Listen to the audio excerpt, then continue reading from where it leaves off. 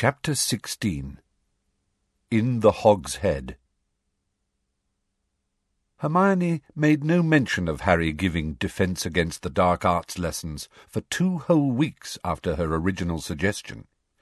Harry's detentions with Umbridge were finally over. He doubted whether the words, now etched into the back of his hand, would ever fade entirely. Ron had had 4 more Quidditch practices, and not been shouted at during the last 2. And all 3 of them had managed to vanish their mice in Transfiguration. Hermione had actually progressed to vanishing kittens, before the subject was broached again, on a wild, blustery evening at the end of September, when the 3 of them were sitting in the library looking up potion ingredients for Snape. "I was wondering," Hermione said suddenly, "whether you'd thought any more about Defence Against the Dark Arts, Harry." "Course I have," said Harry grumpily. "Can't forget it, can we, with that hag teaching us?" "I meant the idea Ron and I had." Ron cast her an alarmed, threatening kind of look. She frowned at him. "Oh, all right, the idea I had, then, about you teaching us." Harry did not answer at once. He pretended to be perusing a page of Asiatic antivenoms, because he did not want to say what was in his mind. He had given the matter a great deal of thought over the past fortnight. Sometimes it seemed an insane idea, just as it had on the night Hermione had proposed it, but at others he had found himself thinking about the spells that had served him best in his various encounters with dark creatures and Death Eaters, found himself, in fact, subconsciously planning lessons. "Well," he said slowly, when he could no longer pretend to find Asiatic antivenoms interesting, "yeah, I've thought about it a bit." "And?" said Hermione eagerly. "I dunno," said Harry, playing for time. He looked up at Ron. "I thought it was a good idea from the start," said Ron, who seemed keener to join in this conversation now that he was sure Harry was not going to start shouting again. Harry shifted uncomfortably in his chair. "You did listen to what I said about a load of it being luck, didn't you?" "Yes, Harry," said Hermione gently. "But all the same, there's no point pretending that you're not good at Defence Against the Dark Arts, because you are. You were the only person last year who could throw off the Imperius curse completely. You can produce a Patronus. You can do all sorts of stuff that full-grown wizards can't. Victor always said—" Ron looked round at her so fast he appeared to crick his neck. Rubbing it, he said, "Yeah? What did Vicky say?" "Oh, ho," said Hermione in a bored voice. "He said Harry knew how to do stuff even he didn't, and he was in the final year at Durmstrang." Ron was looking at Hermione suspiciously. "You're not still in contact with him, are you?" "So what if I am?" said Hermione coolly, though her face was a little pink. "I can have a pen pal if I—" "He didn't only want to be your pen pal," said Ron accusingly. Hermione shook her head exasperatedly, and ignoring Ron, who was continuing to watch her, said to Harry, "Well, what do you think? Will you teach us?" "Just you and Ron, yeah?" "Well," said Hermione, looking a mite anxious again, "well, now don't fly off the handle again, Harry, please. But I really think you ought to teach anyone who wants to learn. I mean, we're talking about defending ourselves against Voldemort. Oh, don't be pathetic, Ron. It doesn't seem fair if we don't offer the chance to other people." Harry considered this for a moment, then said, "Yeah, but I doubt anyone except you 2 would want to be taught by me. I'm a nutter, remember?" "Well, I think you might be surprised how many people would be interested in hearing what you've got to say," said Hermione seriously. "Look," she leaned towards him. Ron, who was still watching her with a frown on his face, leaned forwards to listen too. "You know the first weekend in October's a Hogsmeade weekend? How would it be if we tell anyone who's interested to meet us in the village, and we can talk it over?" "Why do we have to do it outside school?" said Ron. "Because," said Hermione, returning to the diagram of the Chinese chomping cabbage she was copying, "I don't think Umbridge would be very happy if she found out what we were up to." Harry had been looking forward to the weekend trip into Hogsmeade, but there was one thing worrying him. Sirius had maintained a stony silence since he had appeared in the fire at the beginning of September. Harry knew they had made him angry by saying they didn't want him to come, but he still worried from time to time that Sirius might throw caution to the winds and turn up anyway. What were they going to do if the great black dog came bounding up the street towards them in Hogsmeade, perhaps under the nose of Draco Malfoy? "Well, you can't blame him for wanting to get out and about," said Ron, when Harry discussed his fears with him and Hermione. "I mean, he's been on the run for over 2 years, hasn't he? And I know that can't have been a laugh, but at least he was free, wasn't he? And now he's just shut up all the time with that ghastly elf." Hermione scowled at Ron, but otherwise ignored the slight on Kreacher. "The trouble is," she said to Harry, "until Voldemort, oh, for heaven's sake, Ron, comes out into the open, Sirius is going to have to stay hidden, isn't he? I mean, the stupid Ministry isn't going to realise Sirius is innocent until they accept that Dumbledore's been telling the truth about him all along. And once the fools start catching real Death Eaters again, it'll be obvious Sirius isn't one. I mean, he hasn't got the mark, for one thing." "I don't reckon he'd be stupid enough to turn up," said Ron bracingly. "Dumbledore'd go mad if he did, and Sirius listens to Dumbledore even if he doesn't like what he hears." When Harry continued to look worried, Hermione said, "Listen, Ron and I have been sounding out people who we thought might want to learn some proper defence against the dark arts, and there are a couple who seem interested. We've told them to meet us in Hogsmeade." "Right," said Harry vaguely, his mind still on Sirius. "Don't worry, Harry," Hermione said quietly. "You've got enough on your plate without Sirius, too." She was quite right, of course. He was barely keeping up with his homework, though he was doing much better now that he was no longer spending every evening in detention with Umbridge. Ron was even further behind with his work than Harry, because while they both had Quidditch practice twice a week, Ron also had his prefect duties. However, Hermione, who was taking more subjects than either of them, had not only finished all her homework, but was also finding time to knit more elf clothes. Harry had to admit that she was getting better. It was now almost always possible to distinguish between the hats and the socks. The morning of the Hogsmeade visit dawned bright but windy. After breakfast they queued up in front of Filch, who matched their names to the long list of students who had permission from their parents or guardian to visit the village. With a slight pang, Harry remembered that if it hadn't been for Sirius, he would not have been going at all. When Harry reached Filch, the caretaker gave a great sniff, as though trying to detect a whiff of something from Harry. Then he gave a curt nod that set his jowls a-quiver again, and Harry walked on, out onto the stone steps and the cold, sunlit day. "Why was Filch sniffing you?" asked Ron, as he, Harry and Hermione set off at a brisk pace down the wide drive to the gates. "I suppose he was checking for the smell of dung bombs," said Harry with a small laugh. "I forgot to tell you." And he recounted the story of sending his letter to Sirius, and Filch bursting in seconds later, demanding to see the letter. To his slight surprise, Hermione found this story highly interesting, much more indeed than he did himself. "He said he was tipped off you were ordering dung bombs? But who tipped him off?" "I don't know," said Harry, shrugging. "Maybe Malfoy. He'd think it was a laugh." They walked between the tall stone pillars, topped with winged boars, and turned left onto the road into the village, the wind whipping their hair into their eyes. "Malfoy?" said Hermione sceptically. "Well, yes, maybe." And she remained deep in thought all the way into the outskirts of Hogsmeade. "Where are we going, anyway?" Harry asked. "The Three Broomsticks?"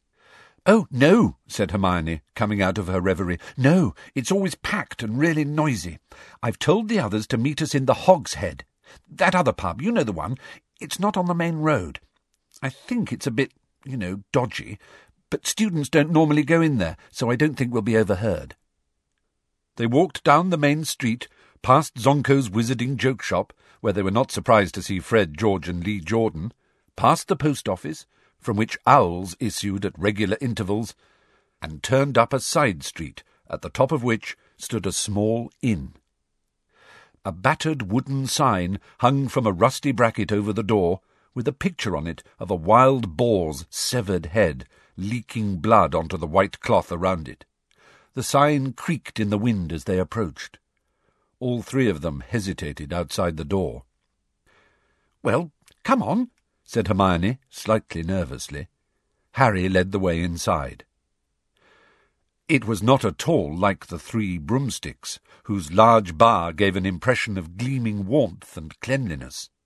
The Hogshead bar comprised one small, dingy, and very dirty room that smelled strongly of something that might have been goats. The bay windows were so encrusted with grime that very little daylight could permeate the room, which was lit instead with the stubs of candles sitting on rough wooden tables. The floor seemed at first glance to be compressed earth, though as Harry stepped onto it he realized that there was stone beneath what seemed to be the accumulated filth of centuries. Harry remembered Hagrid mentioning this pub in his first year. "You get a lot of funny folk in the Hogshead," he had said, explaining how he had won a dragon's egg from a hooded stranger there. At the time, Harry had wondered why Hagrid had not found it odd that the stranger kept his face hidden throughout their encounter. Now he saw that keeping your face hidden was something of a fashion in the Hogshead. There was a man at the bar whose whole head was wrapped in dirty grey bandages, though he was still managing to gulp endless glasses of some smoking, fiery substance through a slit over his mouth. Two figures shrouded in hoods sat at a table in one of the windows. Harry might have thought them Dementors if they had not been talking in strong Yorkshire accents. And in a shadowy corner beside the fireplace sat a witch with a thick black veil that fell to her toes.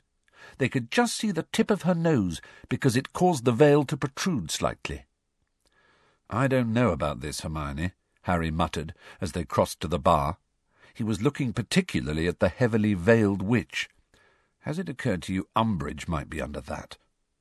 Hermione cast an appraising eye over the veiled figure. "Umbridge is shorter than that woman," she said quietly. "And anyway, even if Umbridge does come in here, there's nothing she can do to stop us, Harry, because I've double and triple checked the school rules. We're not out of bounds. I specifically asked Professor Flitwick whether students were allowed to come in the Hogshead, and he said yes, but he advised me strongly to bring our own glasses. And I've looked up everything I can think of about study groups and homework groups, and they're definitely allowed. I just don't think it's a good idea if we parade what we're doing." "No," said Harry dryly, "especially as it's not exactly a homework group you're planning, is it?" The barman sidled towards them out of a back room. He was a grumpy-looking old man with a great deal of long grey hair and beard. He was tall and thin, and looked vaguely familiar to Harry. "What?" he grunted.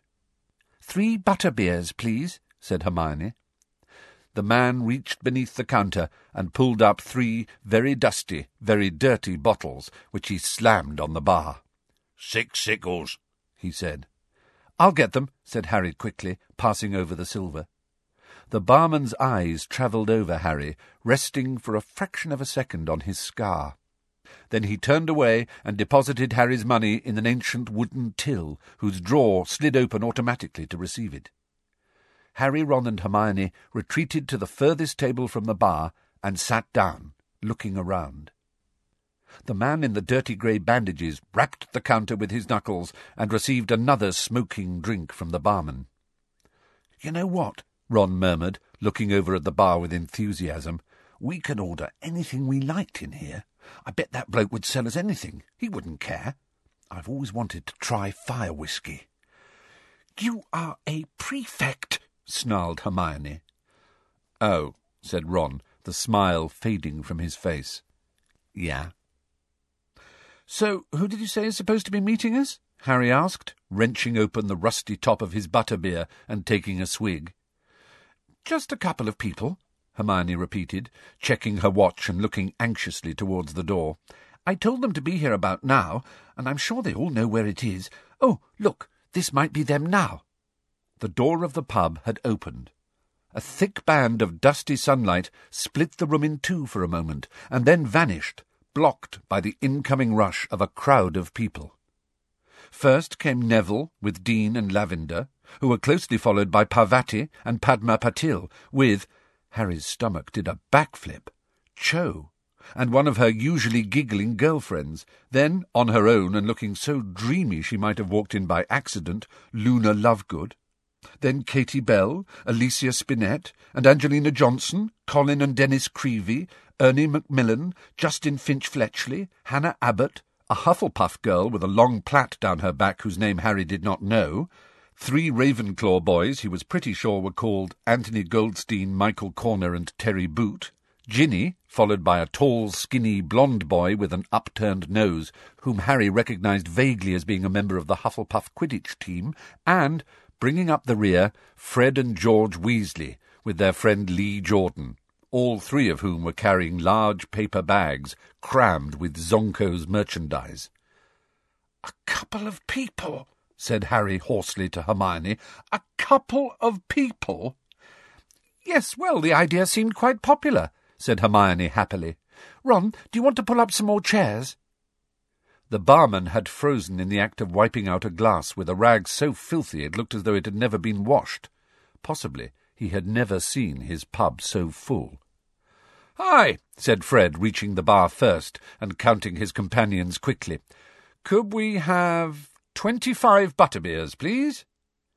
The barman glared at him for a moment, then, throwing down his rag irritably, as though he had been interrupted in something very important, he started passing up dusty butterbeers from under the bar.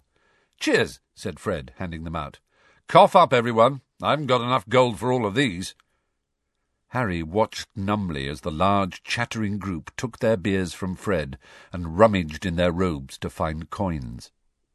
He could not imagine what all these people had turned up for, until the horrible thought occurred to him that they might be expecting some kind of speech, at which he rounded on Hermione.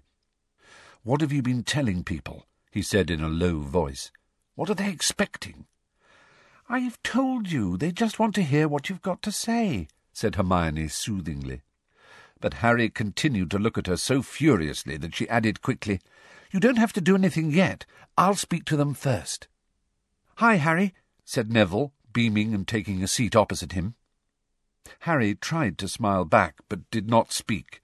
His mouth was exceptionally dry. Cho had just smiled at him and sat down on Ron's right. Her friend, who had curly reddish-blonde hair, did not smile, but gave Harry a thoroughly mistrustful look which plainly told him that, given her way, she would not be here at all. In 2s and 3s, the new arrivals settled around Harry, Ron, and Hermione, some looking rather excited, others curious. Luna Lovegood gazing dreamily into space. When everybody had pulled up a chair, the chatter died out. Every eye was upon Harry. "Ah," said Hermione, her voice slightly higher than usual out of nerves. "Well, hi." The group focused its attention on her instead, though eyes continued to dart back regularly to Harry. "Well, you know why you're here. Well, Harry here had the idea— Harry had thrown her a sharp look. I had the idea that it might be good if people who wanted to study Defence Against the Dark Arts, and I mean really study it, you know, not the rubbish that Umbridge is doing with us." Hermione's voice became suddenly much stronger and more confident, "because nobody could call that Defence Against the Dark Arts." "Hear, hear," said Anthony Goldstein, and Hermione looked heartened. "Well, I thought it would be good if we, took matters into our own hands." She paused, looked sideways at Harry, and went on. "And by that I mean learning how to defend ourselves properly, not just in theory, but doing the real spells." "You want to pass your Defence Against the Dark Arts OWL too, though, I bet," said Michael Corner.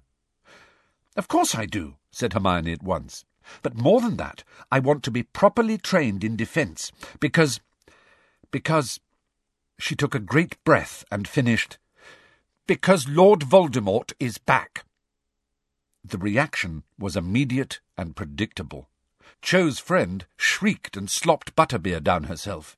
Terry Boot gave a kind of involuntary twitch. Padma Patil shuddered, and Neville gave an odd yelp that he managed to turn into a cough. All of them, however, looked fixedly, even eagerly, at Harry. "Well, that's the plan, anyway," said Hermione. "If you want to join us, we need to decide how we're going to—" "Where's the proof you know who's back?" said the blonde Hufflepuff player, in a rather aggressive voice. "Well, Dumbledore believes it," Hermione began. "You mean Dumbledore believes him?" said the blonde boy, nodding at Harry.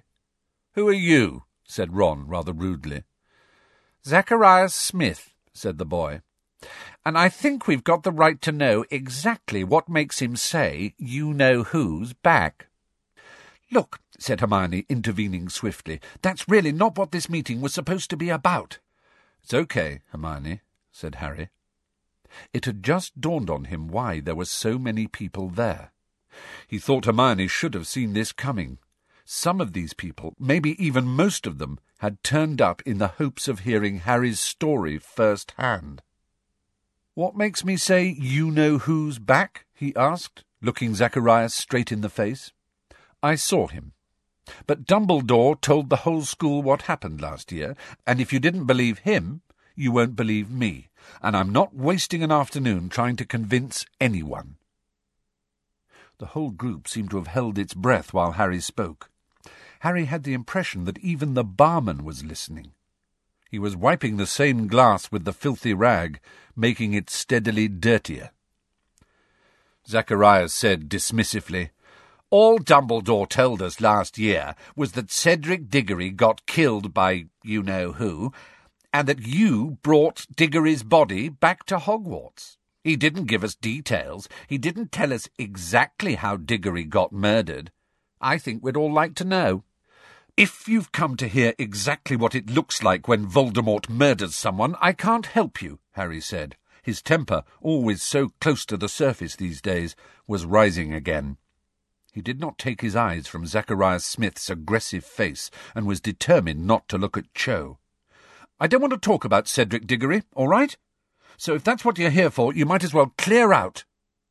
He cast an angry look in Hermione's direction. This was, he felt, all her fault. She had decided to display him like some sort of freak, and of course they'd all turned up to see just how wild his story was. But none of them left their seats, not even Zacharias Smith, though he continued to gaze intently at Harry. "So," said Hermione, her voice very high-pitched again, "so, like I was saying, if you want to learn some defence, then we need to work out how we're going to do it, how often we're going to meet, and where we're going to—" "Is it true," interrupted the girl with the long plait down her back, looking at Harry, "that you can produce a Patronus?" There was a murmur of interest around the group at this. "Yeah," said Harry, slightly defensively. "A corporeal Patronus?" The phrase stirred something in Harry's memory. You don't know Madame Bones, do you?" he asked. The girl smiled. "She's my auntie," she said. "I'm Susan Bones. She told me about your hearing. So is it really true? You make a stag Patronus?" "Yes," said Harry. "Blimey, Harry," said Lee, looking deeply impressed. "I never knew that." "Mum told Ron not to spread it around," said Fred, grinning at Harry. "She said you got enough attention as it was." "She's not wrong," mumbled Harry, and a couple of people laughed. The veiled witch, sitting alone, shifted very slightly in her seat. "And did you kill a basilisk with that sword in Dumbledore's office?" demanded Terry Boot. "That's what one of the portraits on the wall told me when I was in there last year." Yeah, I did, yeah," said Harry. Justin Finch-Fletchley whistled. The Creevy brothers exchanged awestruck looks, and Lavender Brown said, "Wow," softly. Harry was feeling slightly hot around the collar now. He was determinedly looking anywhere but at Cho. "And in our first year," said Neville to the group at large, "he saved that philological stone." "Philosophers," hissed Hermione. "Yes, that. from you-know-who," finished Neville. Hannah Abbott's eyes were as round as galleons. "And that's not to mention," said Cho. Harry's eyes snapped across to her. She was looking at him, smiling. His stomach did another somersault. "All the tasks he had to get through in the Tri-Wizard tournament last year. Getting past dragons and mer-people and acromantula and things." There was a murmur of impressed agreement around the table. Harry's insides were squirming. He was trying to arrange his face so that he did not look too pleased with himself. The fact that Cho had just praised him made it much, much harder for him to say the thing he had sworn to himself he would tell them. "Look," he said, and everyone fell silent at once. I don't want to sound like I'm trying to be modest or anything, but I had a lot of help with all that stuff." "Not with the dragon, you didn't," said Michael Corner at once. "That was a seriously cool bit of flying." "Yeah, well," said Harry, feeling it would be churlish to disagree. "And nobody helped you get rid of those Dementors this summer," said Susan Bones. "No," said Harry, "no, OK. I know I did bits of it without help, but the point I'm trying to make is—" "Are you trying to weasel out of showing us any of this stuff?" said Zacharias Smith. "Here's an idea," said Ron loudly, before Harry could speak. "Why don't you shut your mouth?" Perhaps the word weasel had affected Ron particularly strongly. In any case, he was now looking at Zacharias as though he would like nothing better than to thump him. Zacharias flushed. "Well, we've all turned up to learn from him, and now he's telling us he can't really do any of it," he said. "That's not what he said," snarled Fred. "Would you like us to clean out your ears for you?" inquired George, pulling a long and lethal-looking metal instrument from inside one of the Zonko's bags. "Or any part of your body, really. We're not fussy where we stick this," said Fred. "Yes, well," said Hermione hastily. "Moving on, the point is, are we agreed we want to take lessons from Harry?" There was a murmur of general agreement. Zacharias folded his arms and said nothing, though perhaps this was because he was too busy keeping an eye on the instrument in Fred's hand. "Right," said Hermione, looking relieved that something had at last been settled. "Well then, the next question is how often we do it. I really don't think there's any point in meeting less than once a week." "Hang on," said Angelina. "We need to make sure this doesn't clash with our Quidditch practice." "No," said Cho, "nor with ours." "Nor ours," added Zacharias Smith. "I'm sure we can find a night that suits everyone," said Hermione slightly impatiently. "But you know, this is rather important. We're talking about learning to defend ourselves against Voldemort's Death Eaters." "Well said," barked Ernie Macmillan, who Harry had been expecting to speak long before this. "Personally, I think this is really important. Possibly more important than anything else we'll do this year, even with our OWLs coming up." He looked around impressively, as though waiting for people to cry, "Surely not." When nobody spoke, he went on. "I, personally, am at a loss to see why the Ministry has foisted such a useless teacher on us at this critical period. Obviously they are in denial about the return of you-know-who. But to give us a teacher who is trying to actively prevent us from using defensive spells— "We think the reason Umbridge doesn't want us trained in defence against the dark arts," said Hermione, "is that she's got some mad idea that Dumbledore could use the students in the school as a kind of private army. She thinks he'd mobilise us against the Ministry." Nearly everybody looked stunned at this news. Everybody except Luna Lovegood, who piped up, "Well, that makes sense. After all, Cornelius Fudge has got his own private army." "What?" said Harry, completely thrown by this unexpected piece of information. "Yes, he's got an army of heliopaths," said Luna solemnly. "No, he hasn't," snapped Hermione. "Yes, he has," said Luna. "What are heliopaths?" asked Neville, looking blank. "They're spirits of fire," said Luna, her protuberant eyes widening so that she looked madder than ever. "Great tall flaming creatures that gallop across the ground, burning everything in front of—" "They don't exist, Neville," said Hermione tartly. "Oh, yes, they do," said Luna angrily. "I'm sorry, but where's the proof of that?" snapped Hermione. "There are plenty of eyewitness accounts. Just because you're so narrow-minded you need to have everything shoved under your nose before you—" Him, said Ginny, in such a good imitation of Professor Umbridge that several people looked around in alarm and then laughed. "Weren't we trying to decide how often we're going to meet and have defence lessons?" "Yes," said Hermione at once. "Yes, we were. You're right, Ginny." "Well, once a week sounds cool," said Lee Jordan. "As long as—" began Angelina. Yes, we know about the Quidditch," said Hermione in a tense voice. "Well, the other thing to decide is where we're going to meet." This was rather more difficult. The whole group fell silent.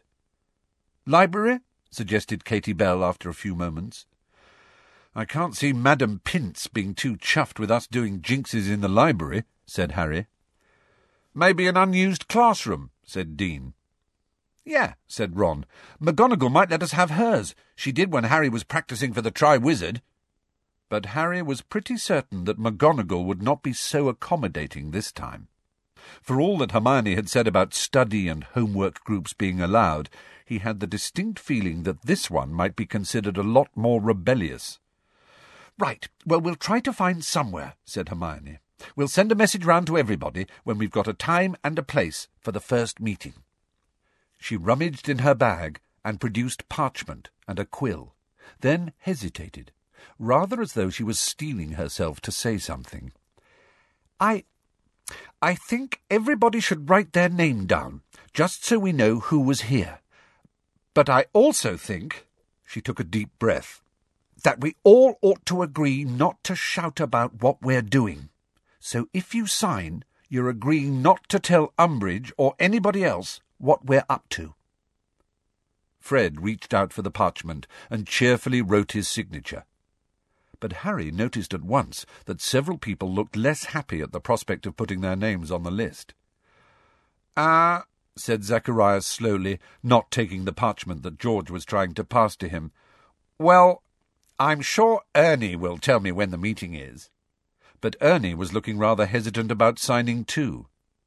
Hermione raised her eyebrows at him. Well, we are prefects," Ernie burst out, "and if this list was found— well, I mean to say, you said yourself, if Umbridge finds out—" "You just said this group was the most important thing you'd do this year," Harry reminded him. Yes, said Ernie. "Yes, I do believe that. It's just—" "Ernie, do you really think I'd leave that list lying around?" said Hermione testily. No, of course not," said Ernie, looking slightly less anxious. Yes, of course I'll sign." Nobody raised objections after Ernie, though Harry saw Cho's friend give her a rather reproachful look before adding her own name. When the last person, Zacharias, had signed, Hermione took the parchment back and slipped it carefully into her bag. There was an odd feeling in the group now. It was as though they had just signed some kind of contract. "Well, time's ticking on," said Fred briskly, getting to his feet. "George, Lee, and I have got items of a sensitive nature to purchase. We'll be seeing you all later." In twos and threes, the rest of the group took their leave too. Cho made rather a business of fastening the catch on her bag before leaving, her long, dark curtain of hair swinging forwards to hide her face, but her friend stood beside her, arms folded, clicking her tongue, so that Cho had little choice but to leave with her. As her friend ushered her through the door, Cho looked back and waved at Harry. "Well, I think that went quite well," said Hermione happily, as she, Harry and Ron walked out of the Hog's Head into the bright sunlight a few moments later. Harry and Ron were clutching their bottles of butterbeer. "That Zacharias bloke's a wart," said Ron, who was glowering after the figure of Smith, just discernible in the distance. "I don't like him much either," admitted Hermione. "But he overheard me talking to Ernie and Hannah at the Hufflepuff table, and he seemed really interested in coming, so what could I say? But the more people the better, really. I mean, Michael Corner and his friends wouldn't have come if he hadn't been going out with Ginny." Ron, who had been draining the last few drops from his butterbeer bottle, gagged and sprayed butterbeer down his front. "He's what?" spluttered Ron, outraged, his ears now resembling curls of raw beef. "She's going out with... my sister's going... What do you mean, Michael Corner?" "Well, that's why he and his friends came, I think. Well, they're obviously interested in learning defence, but if Ginny hadn't told Michael what was going on..." When did she... "They met at the Yule Ball and got together at the end of last year," said Hermione composedly. They had turned into the High Street, and she paused outside Scrivenshaft's quill shop, where there was a handsome display of pheasant feather quills in the window. I could do with a new quill." She turned into the shop. Harry and Ron followed her. "Which one was Michael Corner?" Ron demanded furiously. "The dark one," said Hermione. "I didn't like him," said Ron at once. "Big surprise," said Hermione under her breath. "But," said Ron, following Hermione along a row of quills in copper pots, "I thought Ginny fancied Harry." Hermione looked at him rather pityingly and shook her head. "Ginny used to fancy Harry, but she gave up on him months ago. Not that she doesn't like you, of course," she added kindly to Harry, while she examined a long black and gold quill. Harry, whose head was still full of Cho's parting wave, did not find this subject quite as interesting as Ron, who was positively quivering with indignation, but it did bring something home to him that until now he had not really registered. "So that's why she talks now?" he asked Hermione. "She never used to talk in front of me." "Exactly," said Hermione. "Yes, I think I'll have this one." She went up to the counter and handed over 15 sickles and 2 knuts, with Ron still breathing down her neck. "Ron," she said severely as she turned and trod on his feet, "this is exactly why Ginny hasn't told you she's seeing Michael. She knew you'd take it badly. So don't harp on about it, for heaven's sake." "What do you mean? Who's taking anything badly? I'm not going to harp on about anything." Ron continued to chunter under his breath all the way down the street. Hermione rolled her eyes at Harry, and then said in an undertone, while Ron was still muttering imprecations about Michael Corner, "And talking about Michael and Ginny, what about Cho and you?" "What do you mean?" said Harry quickly. It was as though boiling water was rising rapidly inside him, a burning sensation that was causing his face to smart in the cold. Had he been that obvious? "Well," said Hermione, smiling slightly, "she just couldn't keep her eyes off you, could she?" Harry had never before appreciated just how beautiful the village of Hogsmeade was.